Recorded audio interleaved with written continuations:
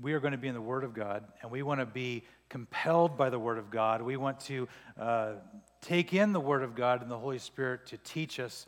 And I am very thankful that we are able to go to the book of James, as this week I have been praying that the Lord would use the book of James to continue to transform Discovery Alliance Church, that we would live as the people of God and apply His Word in our lives. As you are turning to the book of James, in which we will be in chapter 1 this morning, James has some passages which are many times some of the most quoted scriptures that you hear Christians mentioning. Some of those famous mentioned scriptures are some of these. Faith produces steadfastness. God cannot be tempted. Faith apart from works is dead. Every good and perfect gift comes from above. Even the demons believe and shudder. How about this one? Be quick to hear and slow to what? Speak, and slow to anger. We don't like that last part. Resist the devil and he will flee from you. These are just some passages of Scripture in the book of James which get shared and quoted and passed among brothers and sisters in Christ.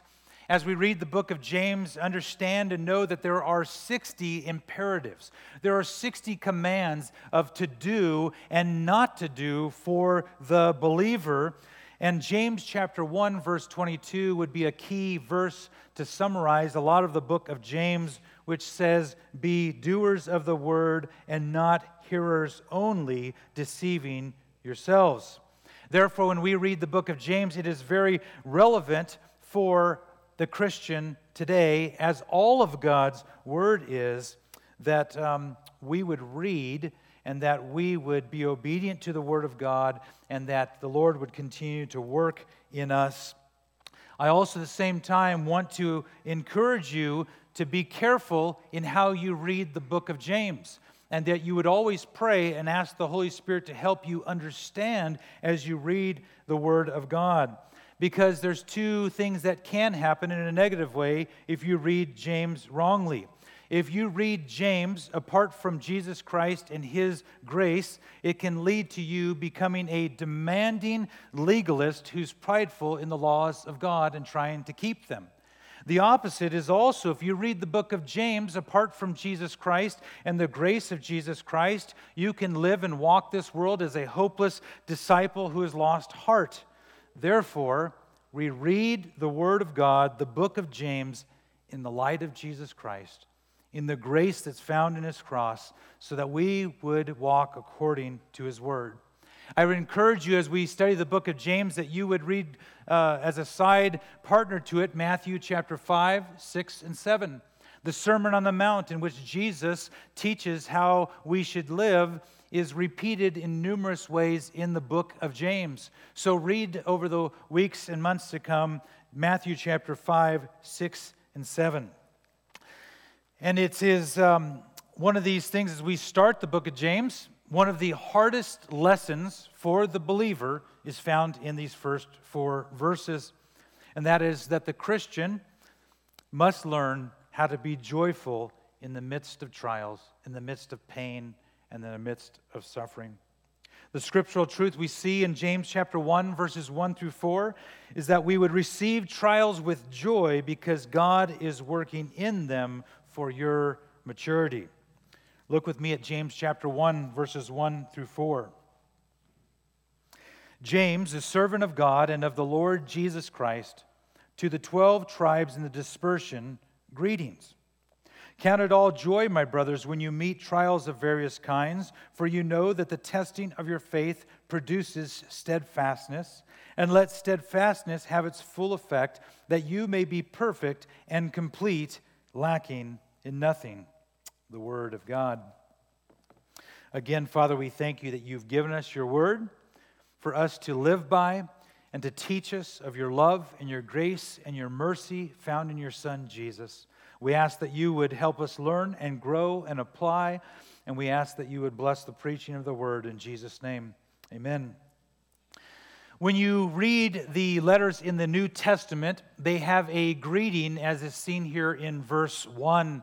And many times we are quick to just read the greeting and never think anything about it and move on. But this morning it is essential and important that you see verse 1.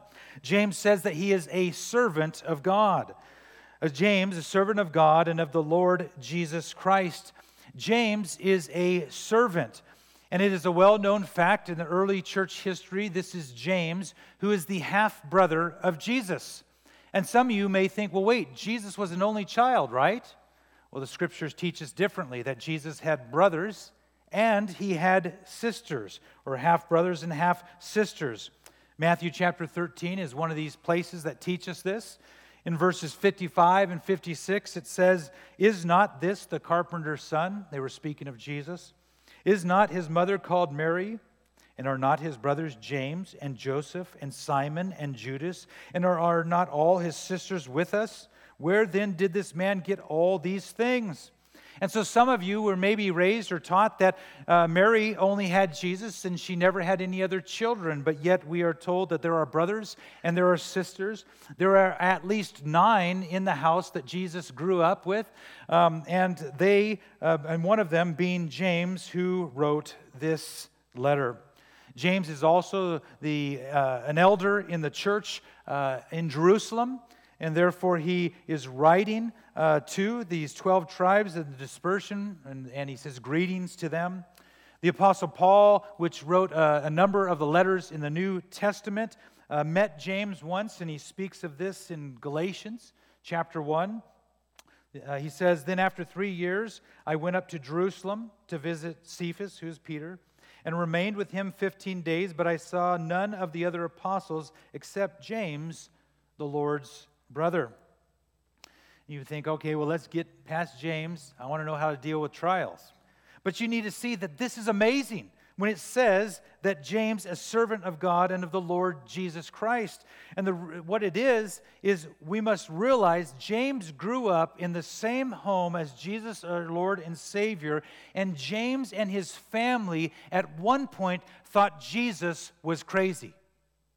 And they did not believe in him. They were not followers or disciples of Jesus, yet they grew up in the same home as him, seeing Jesus in his full humanity, and also Jesus who is full in deity. James did not believe so. There's a few passages of Scripture that teach us this. Mark chapter 3, verse 21, after Jesus called his disciples and he was in a home and crowds were flocking to him to hear him teach and to have him heal. And it says in chapter 3 of 21, verse 21, when his family heard of it, they went out to seize him, for they were saying, "He is out of his mind." When you read in John chapter 7, it specifically talks of his brothers, James being one of them. Verse 5, it says, "For not even his brothers believed in him." And James says he's a servant of God and of the Lord Jesus. That his life has been changed. And you read the Apostle Paul's letter in 1 Corinthians 15, that wonderful chapter on the resurrection of Christ. He says that Jesus appeared to his disciples, but he also appeared to James, his brother. I mean, imagine growing up in the home with Christ and seeing what Christ did and not believing in him and seeing him go to the cross and die, and then James's life has been changed, and he now believes that his half-brother, Jesus, is Lord, God, and Christ, the Messiah. Look at that statement again. There's so much here in verse 1. A servant of God and the Lord Jesus Christ. This is theology. He's teaching you, he's teaching the readers of this letter that Jesus is God, is Lord or Master, and that he is the Messiah, the Christ. Therefore saying he is the only way of salvation. And it's so fitting for a world today in which people who do believe that Jesus lived can say, well, he is Lord, little l. He is one way to salvation. Don't tell me he is the only Lord and God. And yet James, who doubted, believes and states Jesus is Lord, he is God, he is Christ. He writes to, it says, the 12 tribes in the dispersion. Well, what is this? Who is this? He was an elder at the church in Jerusalem, and there's a point at which the Christians began to leave Jerusalem and scatter because there was persecution that came upon them. If you read Acts chapter 8 this week, you will read of the Apostle Paul as this persecution began to fall upon the Christians, the church in Jerusalem. There was a man named Stephen, a follower of Christ, and in chapter 7, he preaches the gospel, and they cover their ears, and they rush after him, and they throw stones at him to kill him. And there's a man named Saul, who later has his life changed by Christ, the Apostle Paul, but at that time he approves of the stoning of Stephen. And it says this in Acts chapter 1, verse 8. Saul approved of his execution, and there arose on that day a great persecution against the church in Jerusalem, and they were all scattered throughout the regions of Judea, Samaria, except the apostles. James had been ministering to the Christians in Jerusalem. They are now fleeing into these other areas for their lives as the persecution is being brought, led by the Apostle Paul. And he writes to them in the places where they are at, encouraging them to continue to walk in a right manner following Jesus Christ. And in that, he says in the very beginning of this letter, count it all joy. I mean, put yourself in that place, fleeing for your life. Persecution is falling upon Christian brothers and sisters. And he says, count it all joy. Look at this second point in verse 2. Finding joy in trials is what he writes of. And here we come to the first command, the first imperative out of the 60 that James writes here in the book. He says, count it all joy, my brothers, when you meet trials of various kinds. Now, when we read the word trials there, what does the word mean? It means adversity, affliction. It means trouble, specifically sent by God to test or prove a Christian's character of their faith and their holiness. He says, count it all joy, my brothers, when you meet trials of various kinds. That every single trial that the Christian goes through has a purpose, and the purpose is for testing and strengthening one's faith. If you read in the Old Testament the story, the book of Job, the account of his life in which Satan was given permission by God to test and afflict Job, and his children were killed, his riches and wealth was taken away, and he was afflicted with sores across his body. He continued to worship God. There was a test upon him, and his faith, that is what the test was when you read Job chapter 1 and 2. And even through that, Job questions God, why he did what he did or allowed, and in a sense blames God. And then it's at the end of Job in which God shows Job that he is God, and Job is completely humbled. And he says, you are God, forgive me for my wrong statements and calling out to you. I don't know about you, but when a trial does come to the believer, I would say the majority of the time we are completely surprised, we are completely taken off guard, and we go, where is this coming from? And it is easy to be so focused on the trouble that you're in that we forget the words of Christ.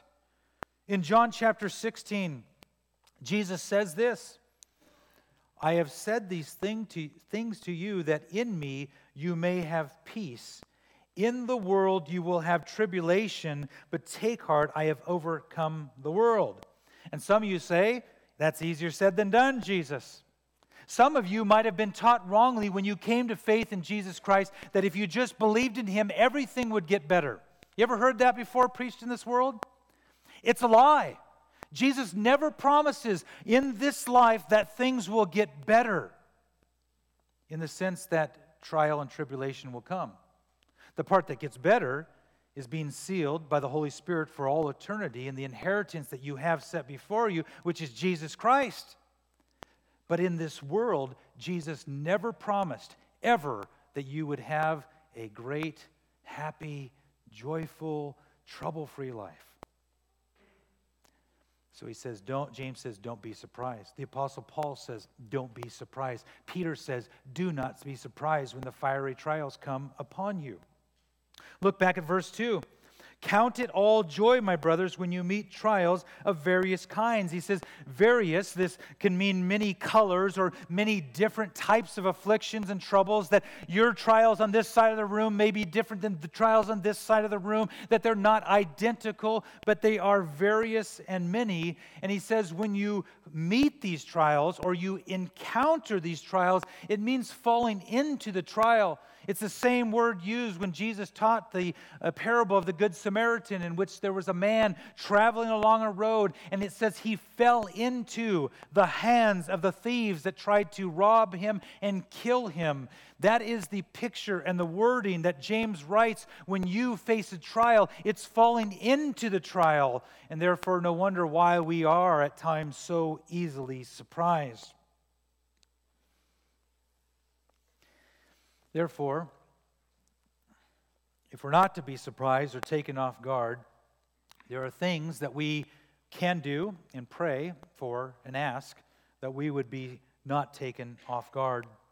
I would say, though, that some of the most common trials that take us off guard have to do with health, have to do with sickness, have to do with those verdicts that the doctor tell us that we are dealing with.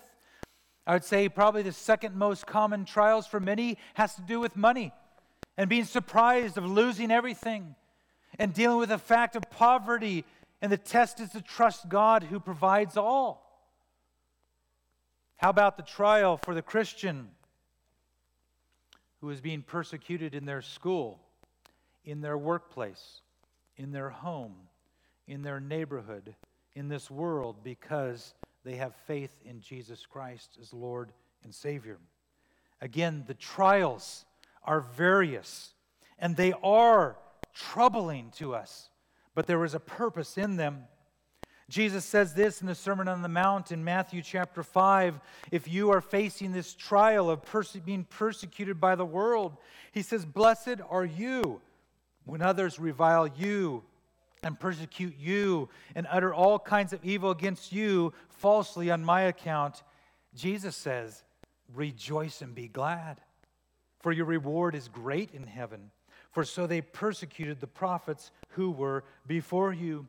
I point these things out to remind you to look at James. He's not writing to people who are not Christians. He's not writing to the world. He's writing to you if you say, I believe in Jesus Christ as my Lord and Savior. If you are one who is saved by the blood of Jesus Christ, James writes to you and how you deal with trials and how you are to count it all joy. Because if you are not a Christian, there is no way you will ever find any joy in any trial in life.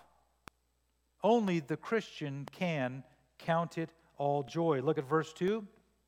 Count it all joy. When it says count it, it means to consider. It means to evaluate, that the trial you go, that you stop and you think and you pray and you meditate on the Word of God. And even though you may be completely surprised, you're to evaluate what is going on. What is the Lord bringing or allowing or sending your way?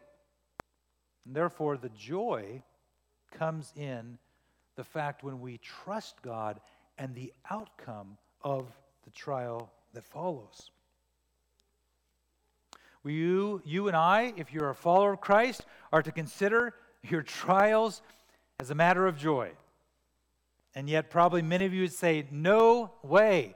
I hear what you're saying, but I don't see the joy in any of these problems that I have now or will have or have had.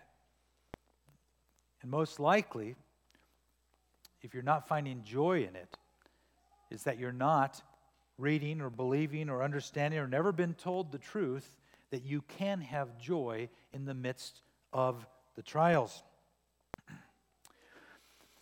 James is not saying, enjoy the trial because there's joy at the end. No. A cancer patient does not ask the doctor, why is the radiation and chemotherapy so bad, with the doctor saying, if you want to get better, you got to go through the chemotherapy. You got to go through the radiation with the hope of being cancer-free. And therefore, the cancer patient, counting the joy of being cancer-free one day, is the reason for going through that trial. Therefore, Christian, brother, sister in Christ, your suffering in this world is not worthless. It's not just pointless. It is not fruitless. The trials that you go through has a purpose by God to mature you and build you up in Him, specifically, as He says, for patience. How many of you would say, I need to grow in patience? As we murmur through, yes and amen. Some of you may be the most patient people in the room, but you need to grow in your steadfastness and your patience, specifically in the Lord God Almighty, because He's completely sovereign, and therefore we must trust in Him. And God sends trials so that you would grow in maturity and trust Him more. And so know this, in every trial you face, God has a good purpose in it. There is a reason why you face the trial, and it's because God sends or allows it because He's doing a work in your life. If you were here the last month, we spent time in the book of Ruth. And if you were here, you would remember that Naomi went through a trial. She lost a husband, lost some sons, and she was quick to say, I am bitter, and blaming God. And then through all of the account of the book of Ruth, we see that God cared for her the whole time. And you see a different Naomi at the end when she sees the grace of God upon her life. And that is what happens in the believer as the trial comes into your life, that as God brings you through the trial, you then grow in maturity, and that joy you have in Christ, you're like, oh, I see it now, Lord. That's why you allowed that. That's why you sent that, because look at what has changed in my life now. So don't lose sight of the fact that all of the trials that you would ever face have a purpose, and it's under the hand of our sovereign God.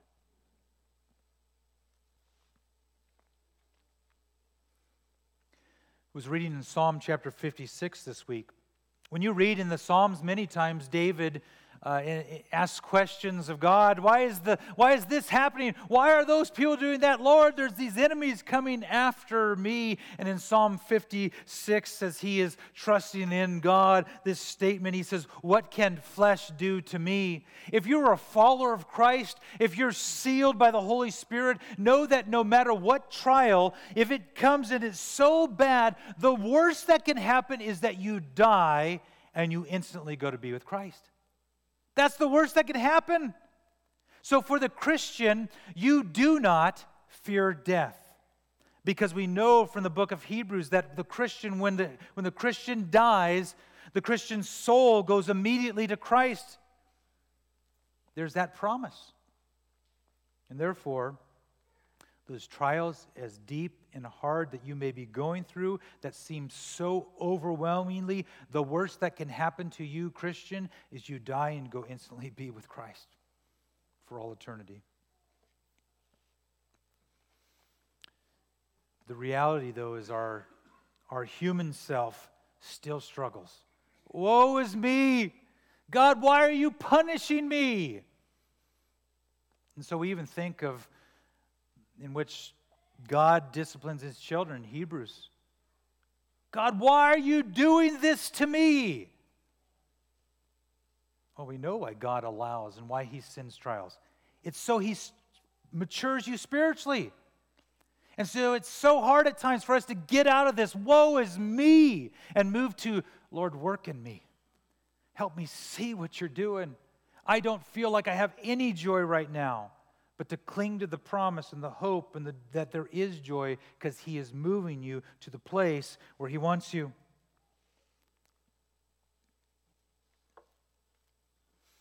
James teaches us here in verses 1 through 4 that God is strengthening us in our faith, and that our focus and our joy, count it all joy, church, is looking to our inheritance.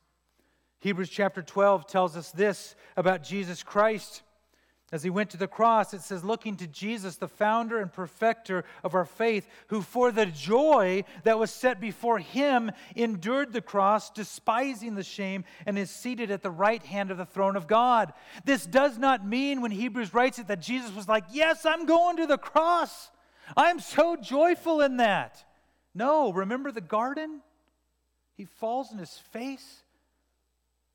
The agonizing drops of blood and the sweat.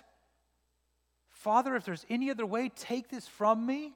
No, there's no joy in that sense of him doing that. But what Hebrews tells us is that Christ had joy in the outcome, just like you're to have joy in the outcome of your trials, because Jesus Christ knew that if he went to the cross and that he shed his blood for God's people, that God's people would be set free from their sins, that the chains of slavery to sin would be broken, and that as he would go to the cross and take the wrath of God the Father meant for his people, that the joy was in the outcome, that his people would be saved for all eternity. So the focus is Jesus looked towards the future. Christian, church, you're to look towards the future. The inheritance you have in Christ, sealed by the Holy Spirit, that is your focus in the midst of your trouble. And Jesus Christ died, and he rose again, conquering Satan, conquering sin, and conquering death. There is no more death for the believer in Christ. Therefore, Christian, remind yourself daily by being in the Word of God the wonderful spiritual blessings that you have. Read passages like Revelation chapter 21, verse 4, which speaks of the future. It says, he will wipe away every tear from their eyes. Have you ever shed any tears in your life because of trouble that's come? It says, he will wipe away every tear from their eyes, and death shall be no more. Neither shall there be mourning, nor crying, nor pain anymore, for the former things have passed away. Christian, your hope is Jesus. Your inheritance is heaven with him forever. Glorified body. No more pain, no more tears, no more death. That is what you look to. And this morning we can say amen, and we can be all riled up, and we can go out with joy. And then tomorrow morning when you get in your class, you get in your workspace, you go knock on that neighbor's door, and that trial and everything hits you in the face. You're like, woe is me. No, look to Christ. Look to heaven. Look to the joy of the outcome of the trial. And so if you look with me at verse 3, we see this testing of your faith. This, James says, here is how this all works in the midst of these trials. He says in verse 3, he says, for you know that the testing of your faith produces steadfastness. So the trial is a test. The testing, it means to prove or to be proving you. The test of faith, the result is that there is the result of steadfastness. It's really, in one sense, a question. The test is, really, what is your faith? How is your faith? Is your faith genuine in Christ Jesus? Because we know many people, and I pray that none of you are them who go to church for years and years and years and then stop because a trial hits their life. Just like the parable of the sower or the soil, in which the grain just pops up. There's this joyfulness about Jesus, but the person is not saved, and the sun comes out and withers them because they're not in the Word. The one that grows up and is choked out by the things of the world. Are you one of those in those soils there? Is your faith real, or are you just showing up here being religious? Because if you're religious, then you would love James and you would love passages in the Old Testament because you'd be like, oh, I got to do that.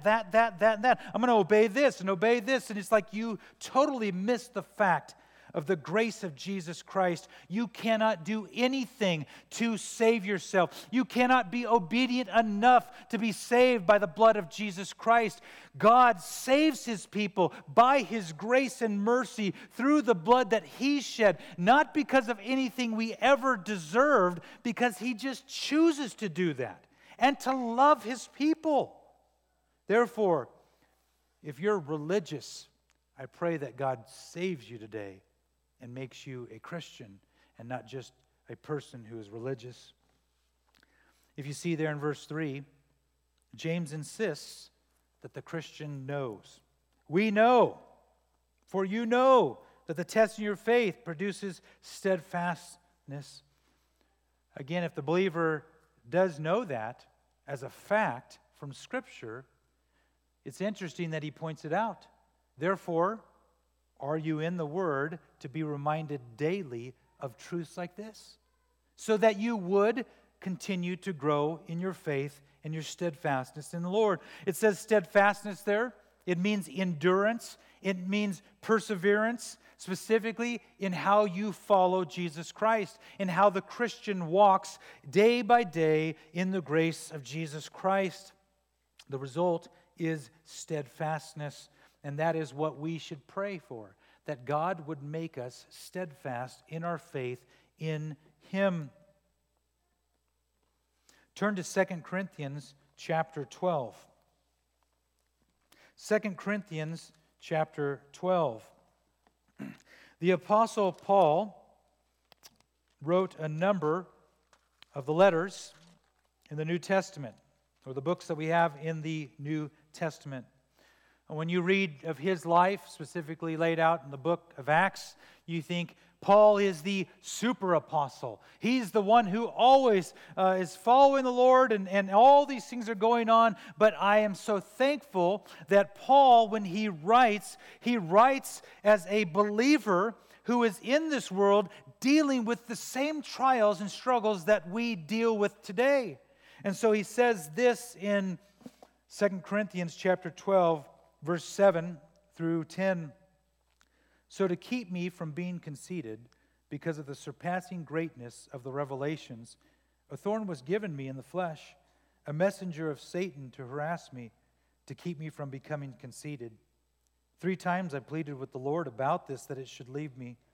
But He said to me, my grace is sufficient for you, for my power is made perfect in weakness. Therefore I will boast all the more gladly of my weaknesses, so that the power of Christ may rest upon me. For the sake of Christ, then, I am content with weaknesses, insults, hardships, persecutions, and calamities. For when I am weak, then I am strong. Did you read that verse 10 there? For the sake of Christ, then, I am content with weaknesses, insults, hardships, persecutions, and calamities. I pray that all of us who are believers can say that. I pray that it is something that we can, as believers, truly believe. And at the same time, I know that we're all at different stages in our growth in Jesus Christ, and He is sanctifying us daily, every moment of the day. And therefore, for some of us in this room, we may be in the woe is me category. Others of us may be growing in our patience and looking forward to our heavenly place inheritance with the Lord Jesus. Some of us may be in between and having ups and downs, just like when you read the book of Psalms. And one moment, David is like at this pit, and the next moment, he's praising the Lord. And then the next moment, he's like, oh, Lord, why is this happening? And the next moment, he's singing praises to God. That I'm thankful for, because we are humans just like David. We are humans just like the Apostle Paul. And we, by the grace of God, can walk according to the Word of God in how God would do that work. And therefore, we must be reminded that the testing of our faith has a goal. Look with me at verse 4. Back in James The fourth point is maturity is our goal. Maturity is the goal. This is the second command in the book of James. It's the second imperative. It says to do this. This is a command. He says, and let steadfastness have its full effect, that you may be perfect and complete, lacking in nothing. And again, this is one of those passages in James that you must read it in the light of Jesus Christ and the cross. Because when you read, may be perfect and complete, lacking in nothing, some of you may get in the false idea that somehow in your Christian life you're going to be perfected because you're being obedient to God before He returns. There's no scripture that says that. And therefore, at the same time, we must guard from saying, I'll just kick back. I'm sealed in Christ. Jesus, whenever you come, I'm just going to do whatever. No. We are to be obedient. As the Lord has laid out in His Word, that He says, if you love me, you will obey me. But at the same time, our obedience comes from nothing inside of us that we can do. It can only come by the power of the Holy Spirit enabling us to be obedient to His Word. And do we continue to fail and sin? Yes. Will you be perfect on this side of heaven? No, never. But God is continuing to sanctify you and make you more perfect and more like Christ and more steadfast in your faith. Therefore, the reason for these trials. And let steadfastness, verse 4, have its full effect, that you may be perfect and complete, lacking in nothing. Again, the Sermon on the Mount, Matthew chapter 5, Jesus said something similar in verse 48. He says, you therefore must be perfect as your heavenly Father is perfect. Or 1 John chapter 3, verse 2 says, beloved, we are God's children now, and what we will be has not yet appeared, but what we know that when He appears, we shall be like Him, because we shall see Him as He is. Again, church, please get it in your mind that as a Christian walking this world today, the goal is maturity. The goal is to be perfect in Christ, but you will not reach that until you are with Him face to face. When you die, as Hebrews says, your soul immediately goes to Christ, and your soul is perfected in holiness. But where does your body go? In the ground, in the grave. And for the believer, there is a promise. When Christ returns to judge the world, He will raise the bodies, and Christians will be given new, glorified, perfect bodies, a perfect soul and a perfect body, united in Christ for all eternity. That is the joy and the hope that we have set before us as we go through the trials today. But you will never be perfect and without sinning in this life until you're glorified and you're made holy by the work of God after your death. Turn to Philippians chapter 3. The Apostle Paul writes of this. He states this in Philippians chapter 3, verses 12 through 15. Again, when you read the Apostle Paul, you're like, man, this guy was like the perfect Christian. And yet he states to the believers in Philippi, he's like, I'm not there yet. I'm not matured yet. I'm still growing. And I'm like, thank you, Lord, for Philippians chapter 3. It says in verse 12, not that I have already obtained this or am already perfect, but I press on to make it my goal because Christ Jesus has made me His own. Brothers, I do not consider that I have made it my own, but one thing I do, forgetting what lies behind and straining forward to what lies ahead, I press on toward the goal for the prize of the upward call of God in Christ Jesus. Let those of us who are mature think this way. And if anything you think otherwise, God will reveal that to you also. Man, that should be our prayer this morning. Would you mature us that we would think like this? That the goal and the prize is this maturity in Christ, being conformed to the likeness of Christ. That is what we strain for, not by any energy in us or power in us, but the Holy Spirit in us, giving the power to do so. That is what we strive for, and that's what we should press on towards. And I'm thankful again for Philippians chapter 3. So let's bring this to a close here and look at what James summarizes here for us. You will face trials as a follower of Christ, and you may or may not see the end result of that trial.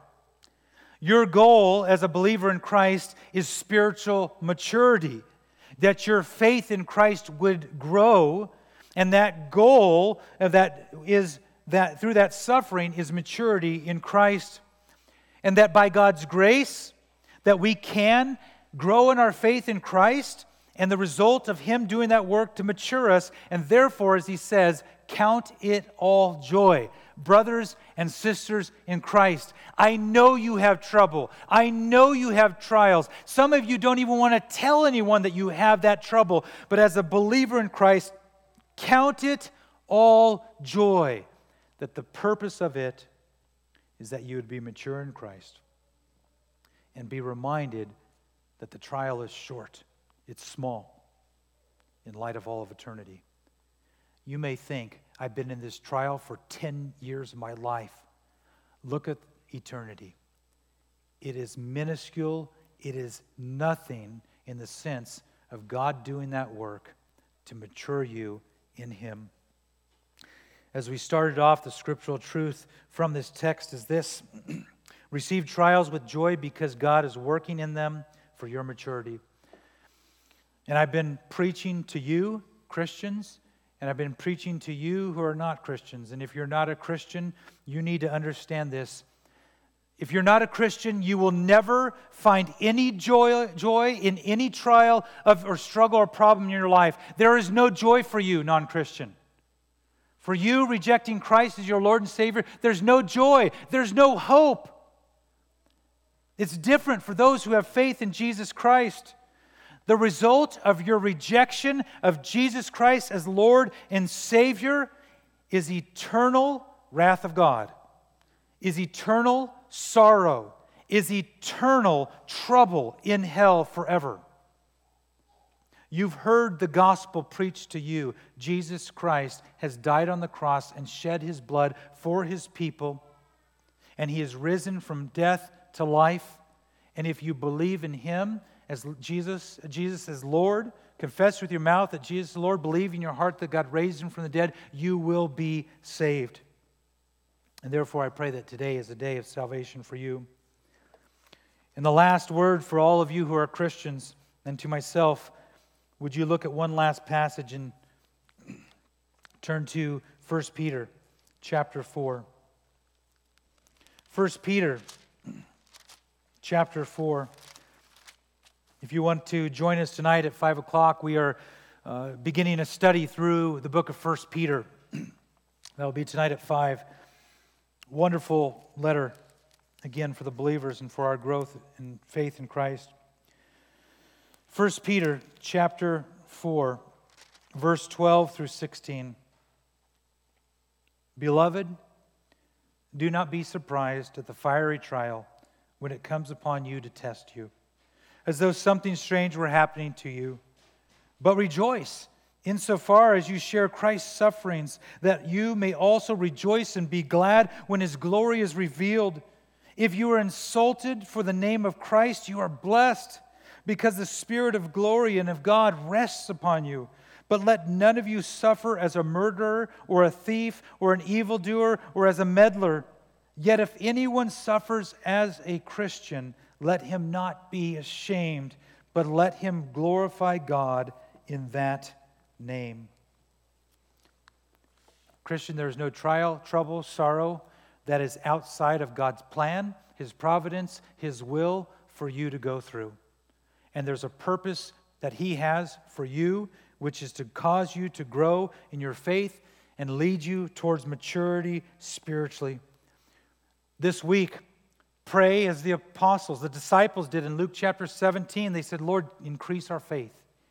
And some of you are like, I don't want to pray that. Because if I say, Lord, increase my faith, He's going to send a trial. Doesn't necessarily mean that. Some of you are like, I don't know about that. I'm going to put that prayer to the side.